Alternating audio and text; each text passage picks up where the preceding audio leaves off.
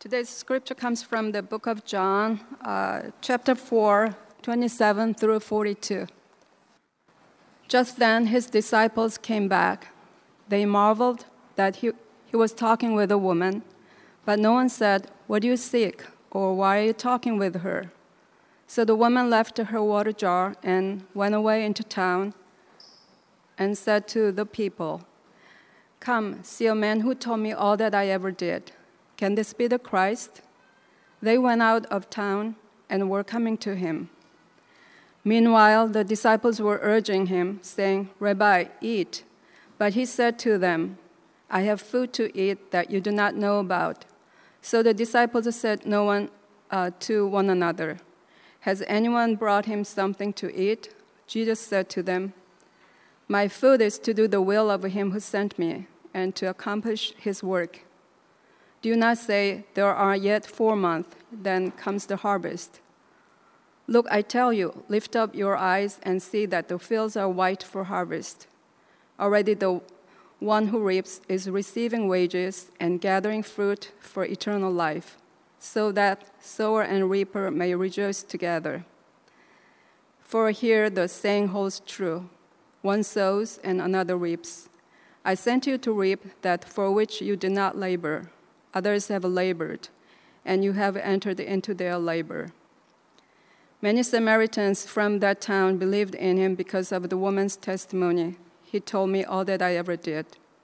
So when the Samaritans came to him, they asked him to stay with them, and he stayed there 2 days. And many more believed because of his word.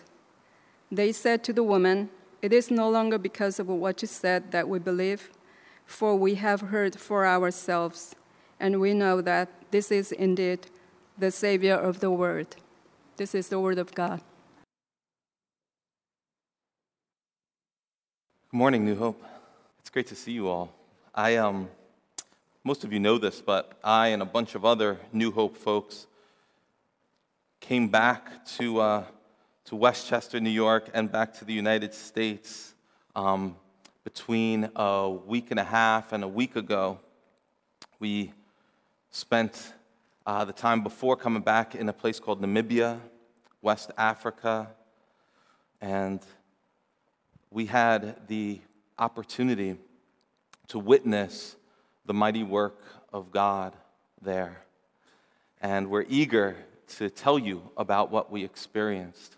We're eager to tell you more so about what God is doing there. We thank you for praying for us. Many of you did, and your prayers were answered.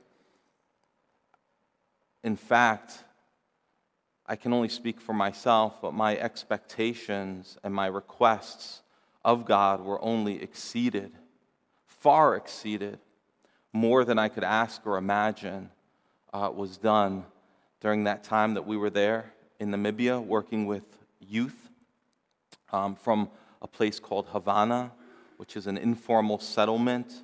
Some people might call it a shanty town or a favela in Windhoek, the capital of Namibia.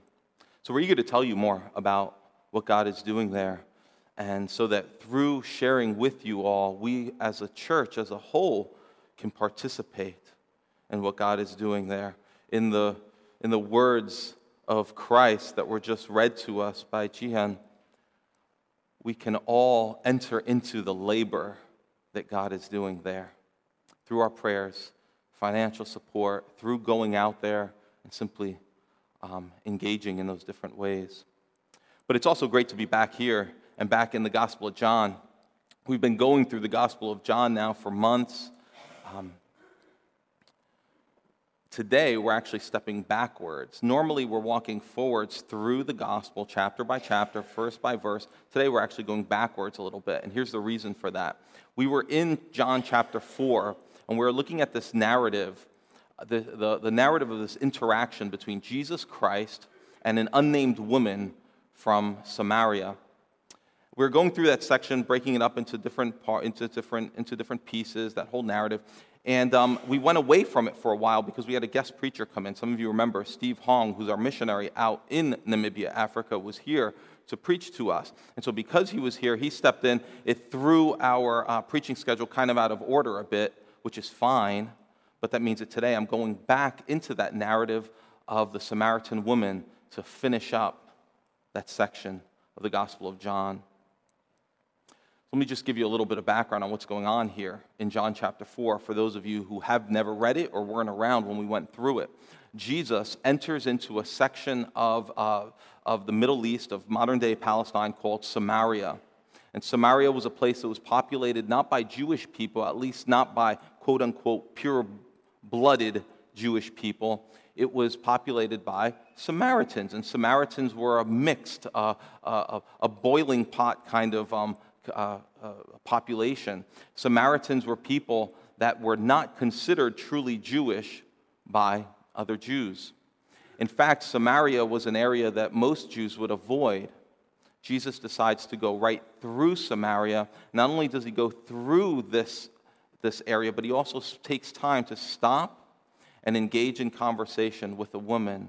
Not just any woman, but a woman that was an outcast in her community. So if Samaritans were already outcasts, this woman was an outcast among outcasts. Because of her sordid past, because of her shady history, she was looked down upon even by the people in her community that were looked down upon by everyone else. Jesus stops to talk to this woman. He asks her for a drink. They're by a well. And she wonders why he's asking her for a drink. They start talking back and forth. And what happens very quickly is that Jesus takes a very mundane conversation about water and turns it into a deeply spiritual conversation about life. He tells her that what he can give her is living water, something better than what's found in a normal well in the middle of the desert.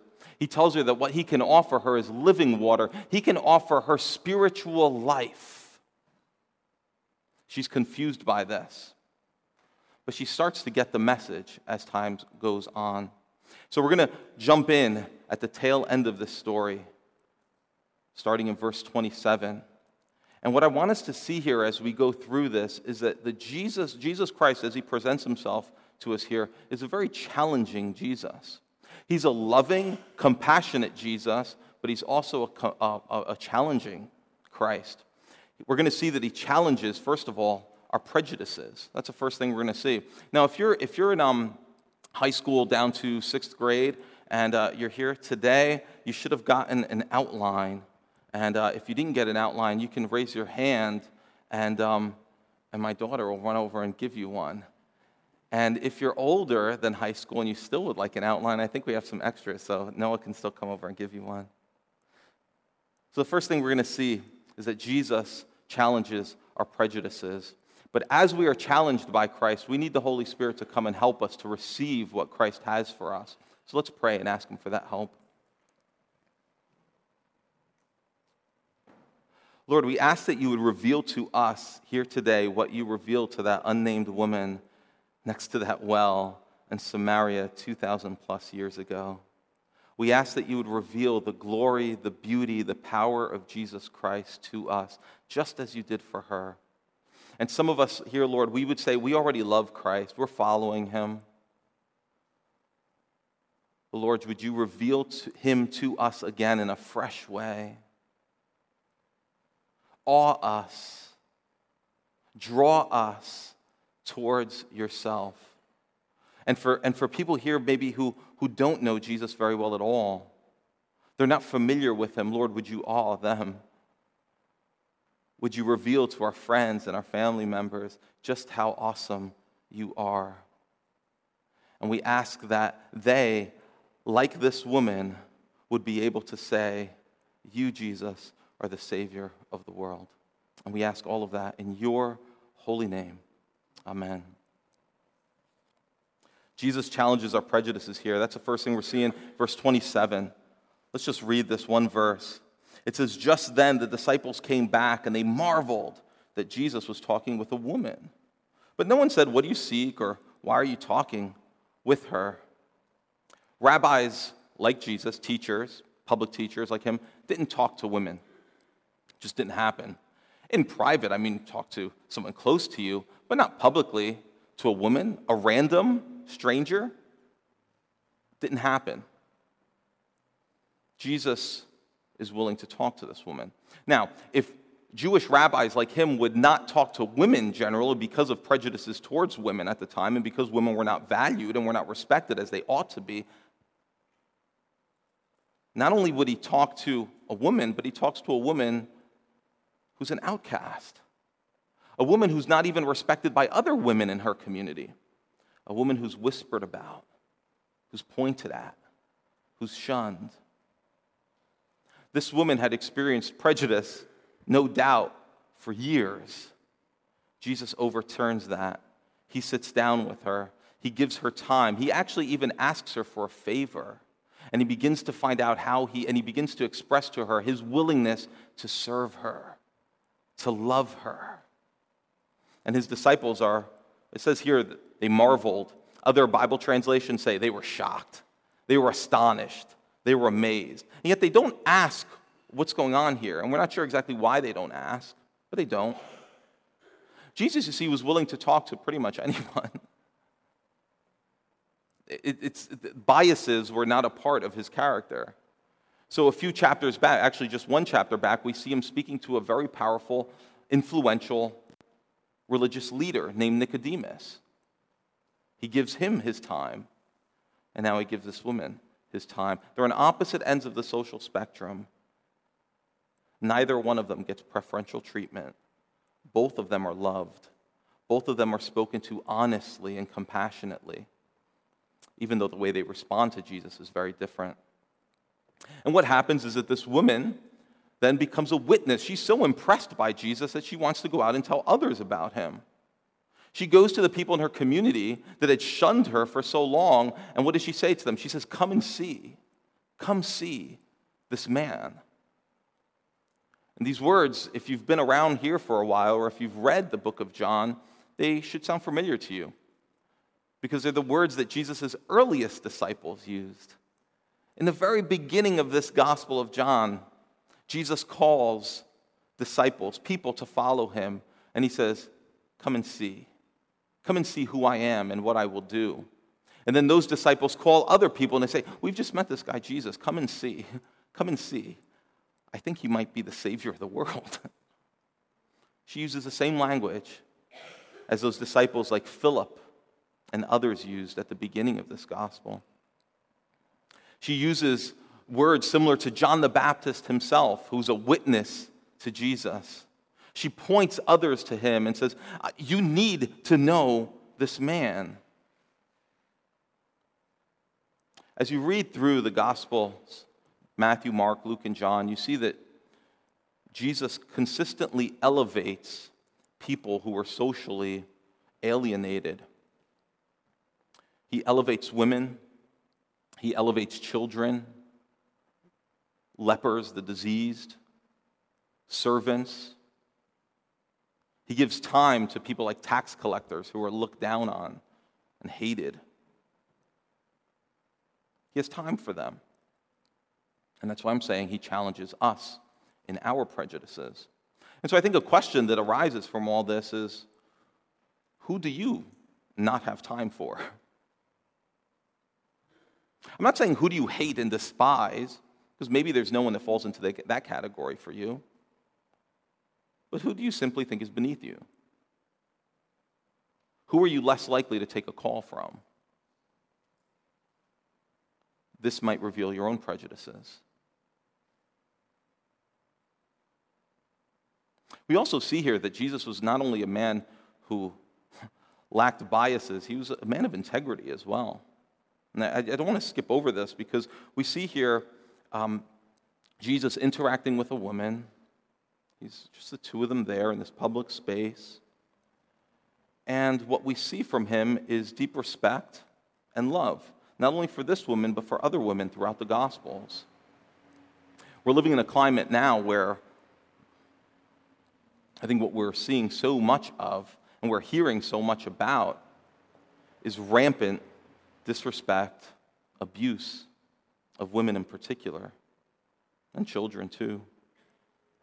Maybe we're even starting to get used to this, used to the idea that men in powerful positions are typically abusers, or men in the highest leadership positions in our nation are guilty of things like sexual assault, sexual abuse. This isn't only true in the political arena. We've seen this in the church as well. I've lost count, frankly, of how many stories I've read about over the past 5 years involving pastors, some of them celebrity pastors, who have taken advantage of, abused, disrespected, and hurt women and children in their congregations. We start to think that this is what leaders are like. You give people power, and this is what they do. Leaders use people. But what Jesus shows us is a different kind of leader altogether. He's the leader we all need. He's the leader we long for. He doesn't use those who follow him. He lays down his life for them. He dies for them. He serves them. You see, within this upside-down kingdom of Jesus Christ, everything looks different from what we're used to. We're used to seeing people use power to abuse, and he does quite the opposite. I believe that part of what we should walk away from John 4 with is the sense that he is a leader we need. And if you are a leader in your home, in the church, in the workplace, then what you have here is a model for what leadership looks like, for what servant leadership truly is. I want us to see here that Jesus doesn't just challenge our prejudices, he also challenges our strategies. Jesus challenges our strategies. Let me see if I can explain what we mean here. Look at verse 28. It says there, "So the woman left her water jar and went away into town and said to the people, 'Come, see a man who told me all that I ever did. Can this be the Christ?' And they went out of the town and were coming to him." Then we'll jump down to verse 39. It says, "Many Samaritans from that town believed in him because of the woman's testimony. 'He told me all that I ever did.'" That was her testimony. "So when the Samaritans came to him, they asked him to stay with them. And he stayed there 2 days. And many more believed because of his word. And they said to the woman, 'It is no longer because of what you said that we believe, for we have heard for ourselves, and we know that this is indeed the Savior of the world.'" This conversation between Jesus and this woman leads to all-out revival. An entire community is transformed. We don't know how many people lived in that town. It could have been hundreds, it could have been thousands. We don't know, but what we know is that the town was never the same after Jesus arrived. This was a no-name place in an area that most people would avoid. Jesus chooses to go in there and do this kind of work. And I think that challenges our strategies. That challenges modern 21st century American church strategy. Here's what I mean. For the past maybe decade or more, there's been a movement amongst churches to plant new congregations throughout the United States, especially in center city areas.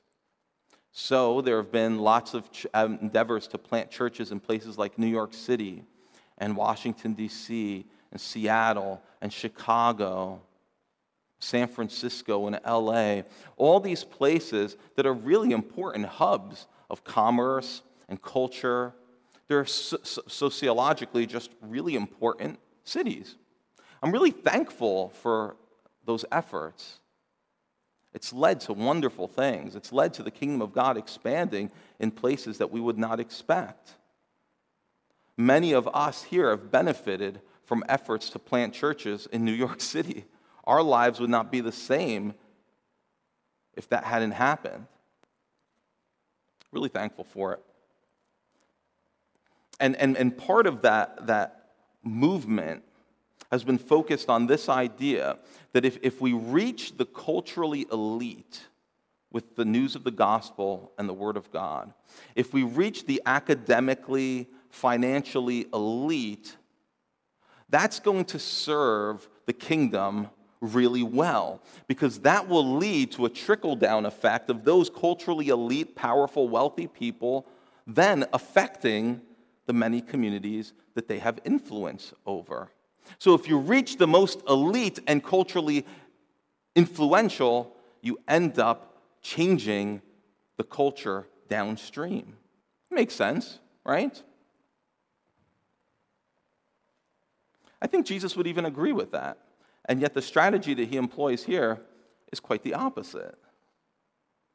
Jesus does not focus on the culturally elite or the academically accomplished or the culturally influential. Instead, he goes to this backwater town and talks to the lowest person on the social ladder in that whole town. And through her, he brings transformation and revival to the whole community. It's an upside-down strategy, isn't it? Now, I'm not saying that we should stop trying to plant churches in culturally important places.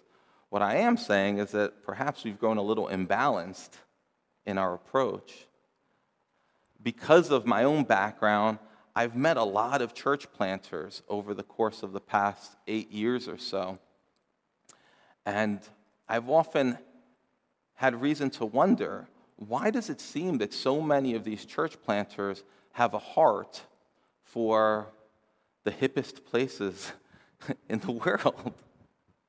Seems kind of coincidental to me that so many want to plant churches in places that you and I would love to go live.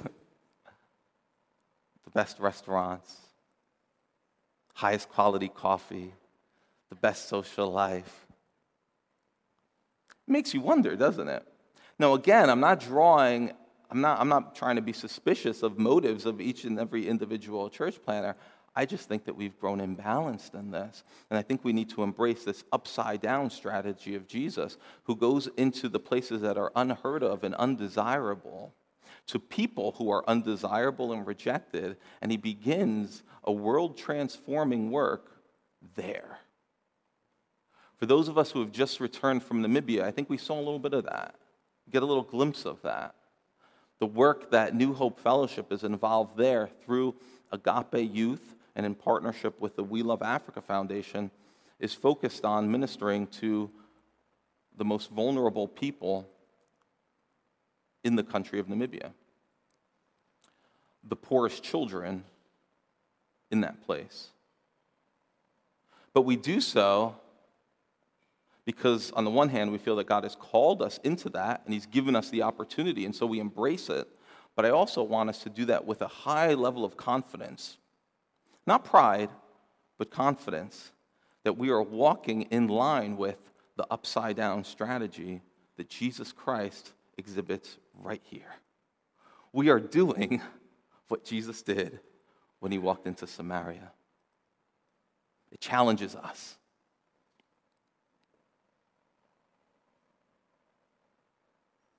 And it reveals to us that Jesus' ways are often very much unlike our ways. They don't fit the model they don't look like wise marketing strategies all the time. And yet, the results here are undeniable. Thirdly, Jesus challenges our priorities. He challenges our prejudices, our strategies, and our priorities. Look at verse 31. It says here, "Meanwhile, the disciples were urging him, saying, 'Rabbi, eat.' But he said to them, 'I have food to eat that you do not know about.' So the disciples said to one another, 'Has anyone brought him something to eat?' And Jesus said to them, 'My food,' listen, 'my food is to do the will of him who sent me and to accomplish his work. Do you not say, there are yet 4 months, then comes the harvest? Look, I tell you, lift up your eyes and see that the fields are white for harvest. Already the one who reaps is receiving wages and gathering fruit for eternal life, so that sower and reaper may rejoice together. For here the saying holds true, one sows, another reaps. I sent you to reap for that for which you did not labor. Others have labored, and you have entered into their labor. As Jesus is sitting here talking to this woman, the disciples come back, and they're like moms, right? They're like, you need to eat something. Have you eaten something yet today? You need to eat. We got to get some food in you. And Jesus, as many of us have responded to our moms in the past, have said, I'm not hungry. Although he doesn't say, I'm not hungry. In fact, earlier in this narrative, it says that he sat down by that well because he was deeply fatigued. He probably was starving and thirsty, and that's why he asked this woman for water in the first place. While he's talking to her, the disciples had gone off into town to buy food. They come back with, they had like Chinese takeout. They had sandwiches in a bag. They bring them back. He's not interested in eating any of them. Why not? He says, I have food that you know nothing about. My food, he says, my food is to do the will of the one who sent me, to do the work that he has given me to do. One writer, he explains it this way. He says, despite his physical weakness, reaching the Samaritans was more important to him than eating physical food. You see, the work he was engaging in, connecting with all these people that were coming from this town to know him, connecting with all these people that were curious about him, took precedence over eating, even though he must have been hungry. That same writer goes on to say, Jesus' mission takes precedence over his comfort. Jesus' mission takes precedence over his comfort. I think we can reframe that for ourselves in the form of a question. Does Jesus' mission take precedence over my comfort? Some have said that what's going on here, in a sense, it foreshadows what's coming later, the cross, where Jesus goes to a place of not just extreme discomfort, but a place of pain and shame and death. He lays aside his comfort. He's thirsty there at this well. He doesn't want anything to drink. He says, I'm going to minister to these people. He goes to the cross and says from the cross, I'm thirsty. He's thirsting again. And yet, he's willing to lay aside all those desires, all those comforts, in order to die for that Samaritan woman and for millions and millions of others. Jesus challenges our priorities. Food is what gives you strength, isn't it? Food is important. We all know that. But in Jesus' kingdom, food is secondary. What is more important than food? It's doing the will of the Father who sent him. It's doing the work that God had given him to do. And notice what happens here. Because he has these upside-down priorities, the woman's priorities shift as well.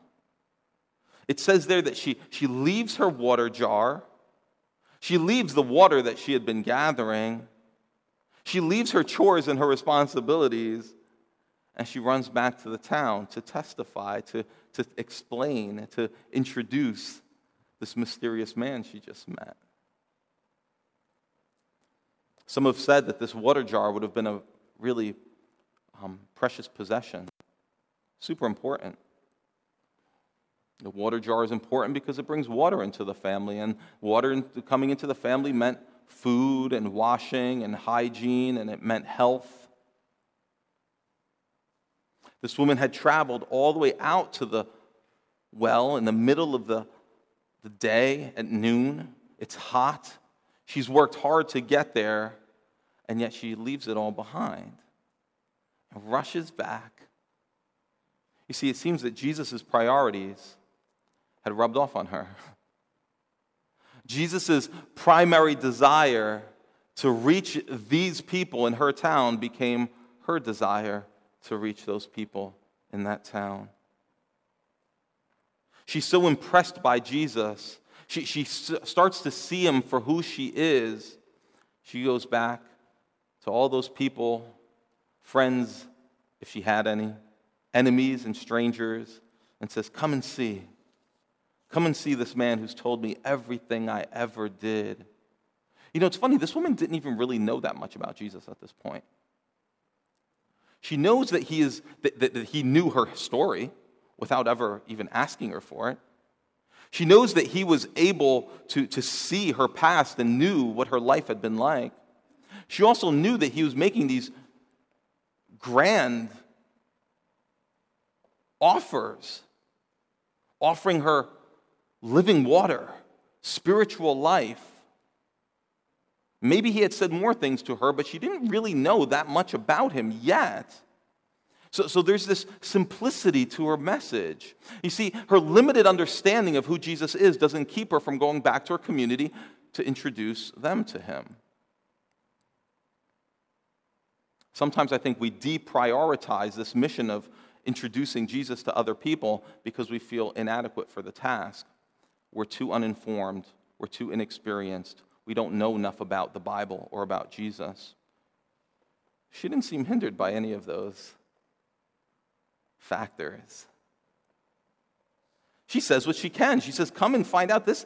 Come and meet this man. He told me everything I ever did. You know, what she really experienced from Jesus during that time, and I believe that this is what must have truly moved her. She meets this man who's extraordinary, but this man knows her fully and yet loves her deeply. This man knew her whole story, and yet instead of rejecting her for it, he draws closer to her. It's as if this woman is saying, I met this man, and he fully knows me, and yet he deeply loves me. I've never experienced anything like this before. I've been through so many relationships. She had been through so many. She was on her 6th. She had never met a man like him before. And so the question for us, of course, is, have you encountered the same Jesus who fully knows you and yet deeply loves you? I'm not asking, did you grow up in church or do you go to church regularly? I'm asking, have you come to know this Jesus? Has he changed your life in the way that he changed hers? And if so, then you have a testimony to share. In fact, your testimony may even be more robust than hers. You have a story to share with others. You can, like her, we can go to others and say, come and see this man. Come and see. Come and hear what he has to say to you. If you don't know him, then you need to meet him. And so the invitation to you is to come and see. Come and see a man who knows everything you've ever did, and yet is willing to move towards you, to lay down his life for you, to give you what you most deeply need and long for, to give you forgiveness in the sight of God, and acceptance with the God who made you for himself. New life, a new identity, no more shame and guilt, and freedom. Freedom from the guilt and the power of sin.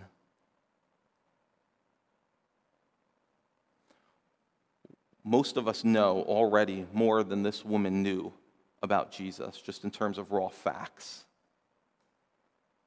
Will we prioritize this mission of introducing others to him? She plays this role of a witness beautifully. Hundreds, if not thousands of people listen to her and they come.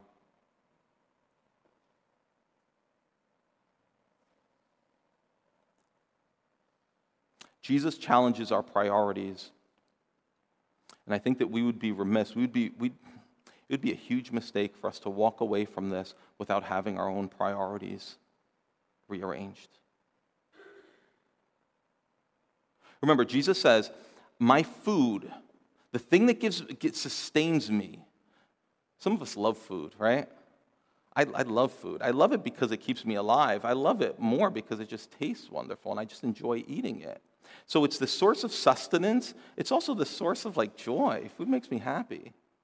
Jesus is saying, my sustenance, my joy, my true deep comfort comes from doing the will of the one who sent me. Now, here's how I think this applies to us. This same Jesus, later on in the Gospel of John, says to his disciples, if you're a follower of Jesus Christ, this is you. He says, Lord, as you sent me into the world, I have also sent them. If you're a disciple of Jesus Christ, you are sent just like Jesus was sent. You were given a mission just like Jesus was given a mission. Later on in John 20, he puts it this way. Again, Jesus said to his disciples, peace be with you. As the Father has sent me, I am sending you. So as a people who have been sent by Jesus, can you say, my food is to do the work of him who sent me?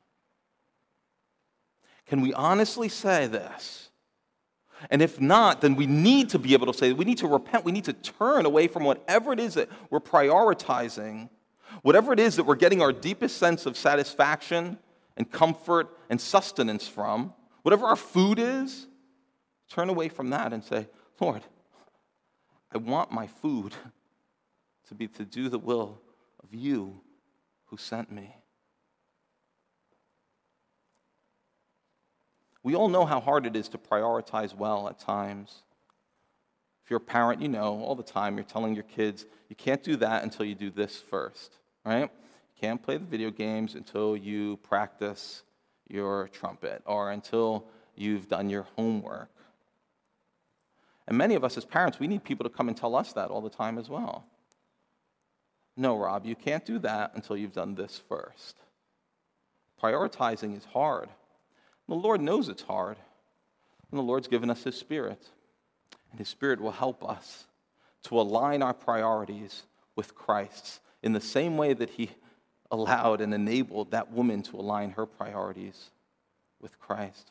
Is obedience to God just a matter of convenience to you? I will do it when I get around to it. I'm afraid that so often for us it is that way. When God, the one who sent you, tells you to do something, there's often a lack of urgency. I'll do it eventually. So when God comes and says, listen, you've heard the gospel already. Repent. Believe the gospel. Be baptized. We hear that, and sometimes we say, I think I will eventually. It's not a priority. The urgency level is low. Or maybe we'll do part of that. We'll say, yes, I've repented and I believe, but the baptized part, I'll get around to that, Lord. I'll get around to it. I know you told me to do them both, and you said them in the same breath, but I'll do the second part of that later. A kind of passive aggressiveness in our attitude towards the one who sent us. When Jesus says to us, be reconciled to your brother or sister, if there's tension, if there's sin, go and be reconciled, we say, yeah, that seems important. I'll put that on my list. It's not going to be at the top, though. When Jesus says, love your enemies, when Jesus says, don't forsake the gathering of yourselves together for the purpose of worship. Don't forsake, don't avoid, don't neglect these times to get together and worship God as a church. We hear that and we say, yeah, that seems important. I'll consider that. Maybe at some point in my life I'll be able to live that out. Not right now, though. Too much going on. I don't think I can obey that command right now, Lord. We are deprioritizing the commands and the work of the one who sent us. And I think no command probably gets neglected as much as the command to make disciples. And it's an obvious one. Jesus Christ in Matthew 28 says, "Go make disciples and baptize them in the name of the Father and Son and the Holy Spirit and teach them all that I've commanded you." That means that as a church, as individuals who make up a part of a church, our mission as sent ones by Jesus into this world is to help others know who Jesus is and to help them follow Jesus through baptism, through teaching, through involvement in the church. And we tend to deprioritize that, don't we? We'll get around to that, hopefully, when life gets less busy. Or when I get a little bit older, and I graduate from school. Or when my kids get older and I have more free time. Or when I retire, we just keep postponing and postponing and postponing. Jesus challenges us in those awful priorities. All of us, regardless of our season of life, are in a season of life where we are able, by the power of the Holy Spirit, to do the work that Jesus has sent us to do. Every single one of us. If you're single, maybe you're young. By single, I mean single like 6th grade up to single whatever age. Single student to single whatever.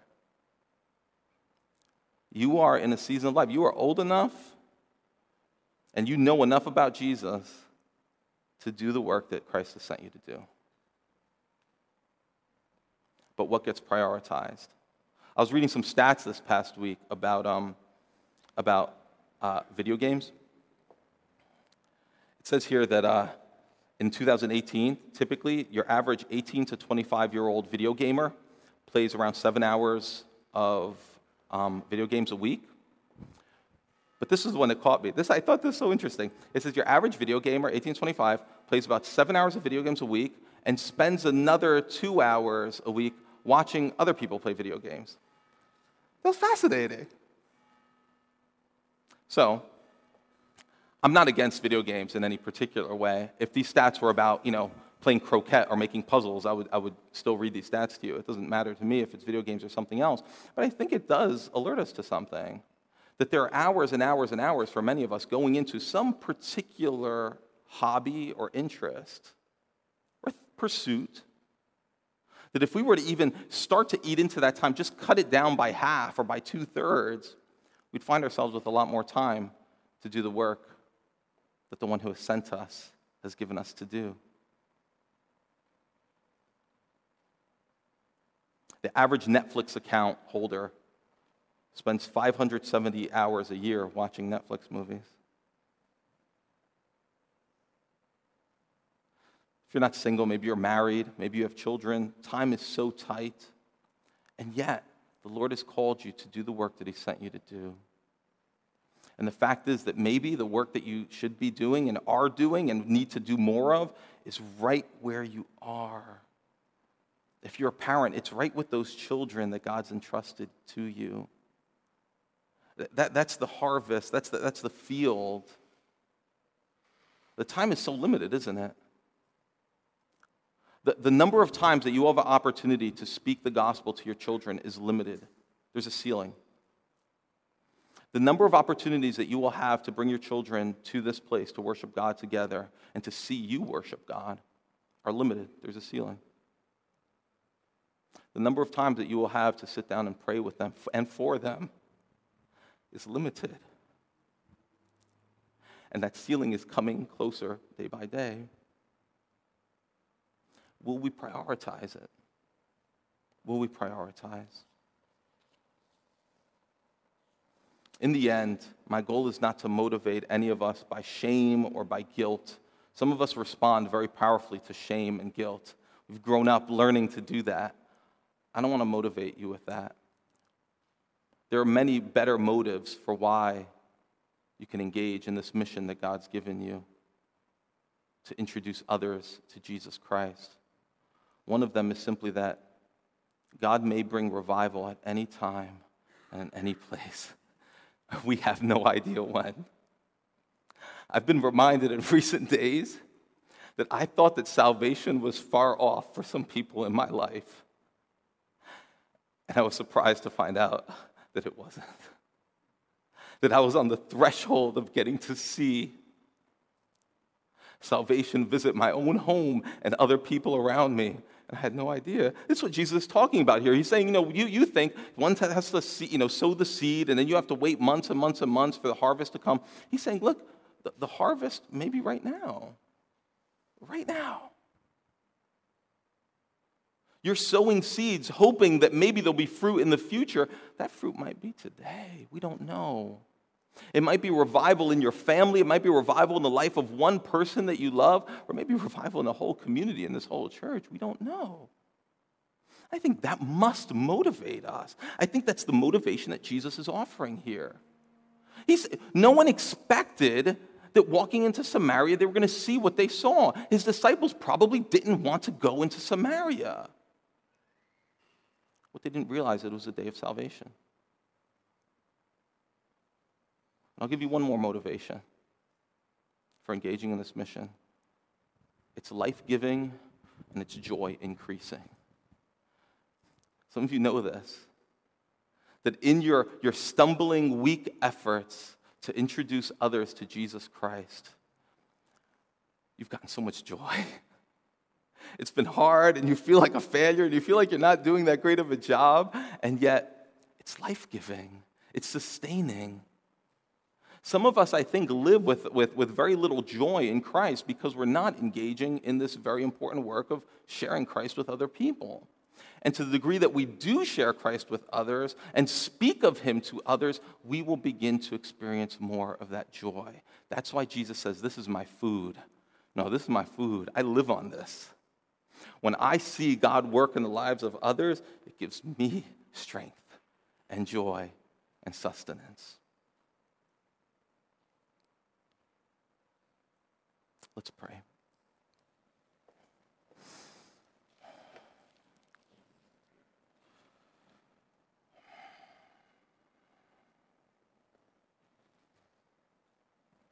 Lord, you've said that the harvest is plentiful, but the laborers are few. You've told us to pray earnestly to you, the Lord of the harvest, to send out laborers into this harvest. Lord, would you send laborers into this harvest? We know that we just plant seeds and we water, and you're the one who brings the increase. You're in charge of that. Lord, help us, motivate us, push us, and urge us to take on this amazing work that you've entrusted to us. And as we do it, Lord, would you increase our joy? Would you make us stronger in our faith, even as we help others to know and follow you? In Jesus' name, amen.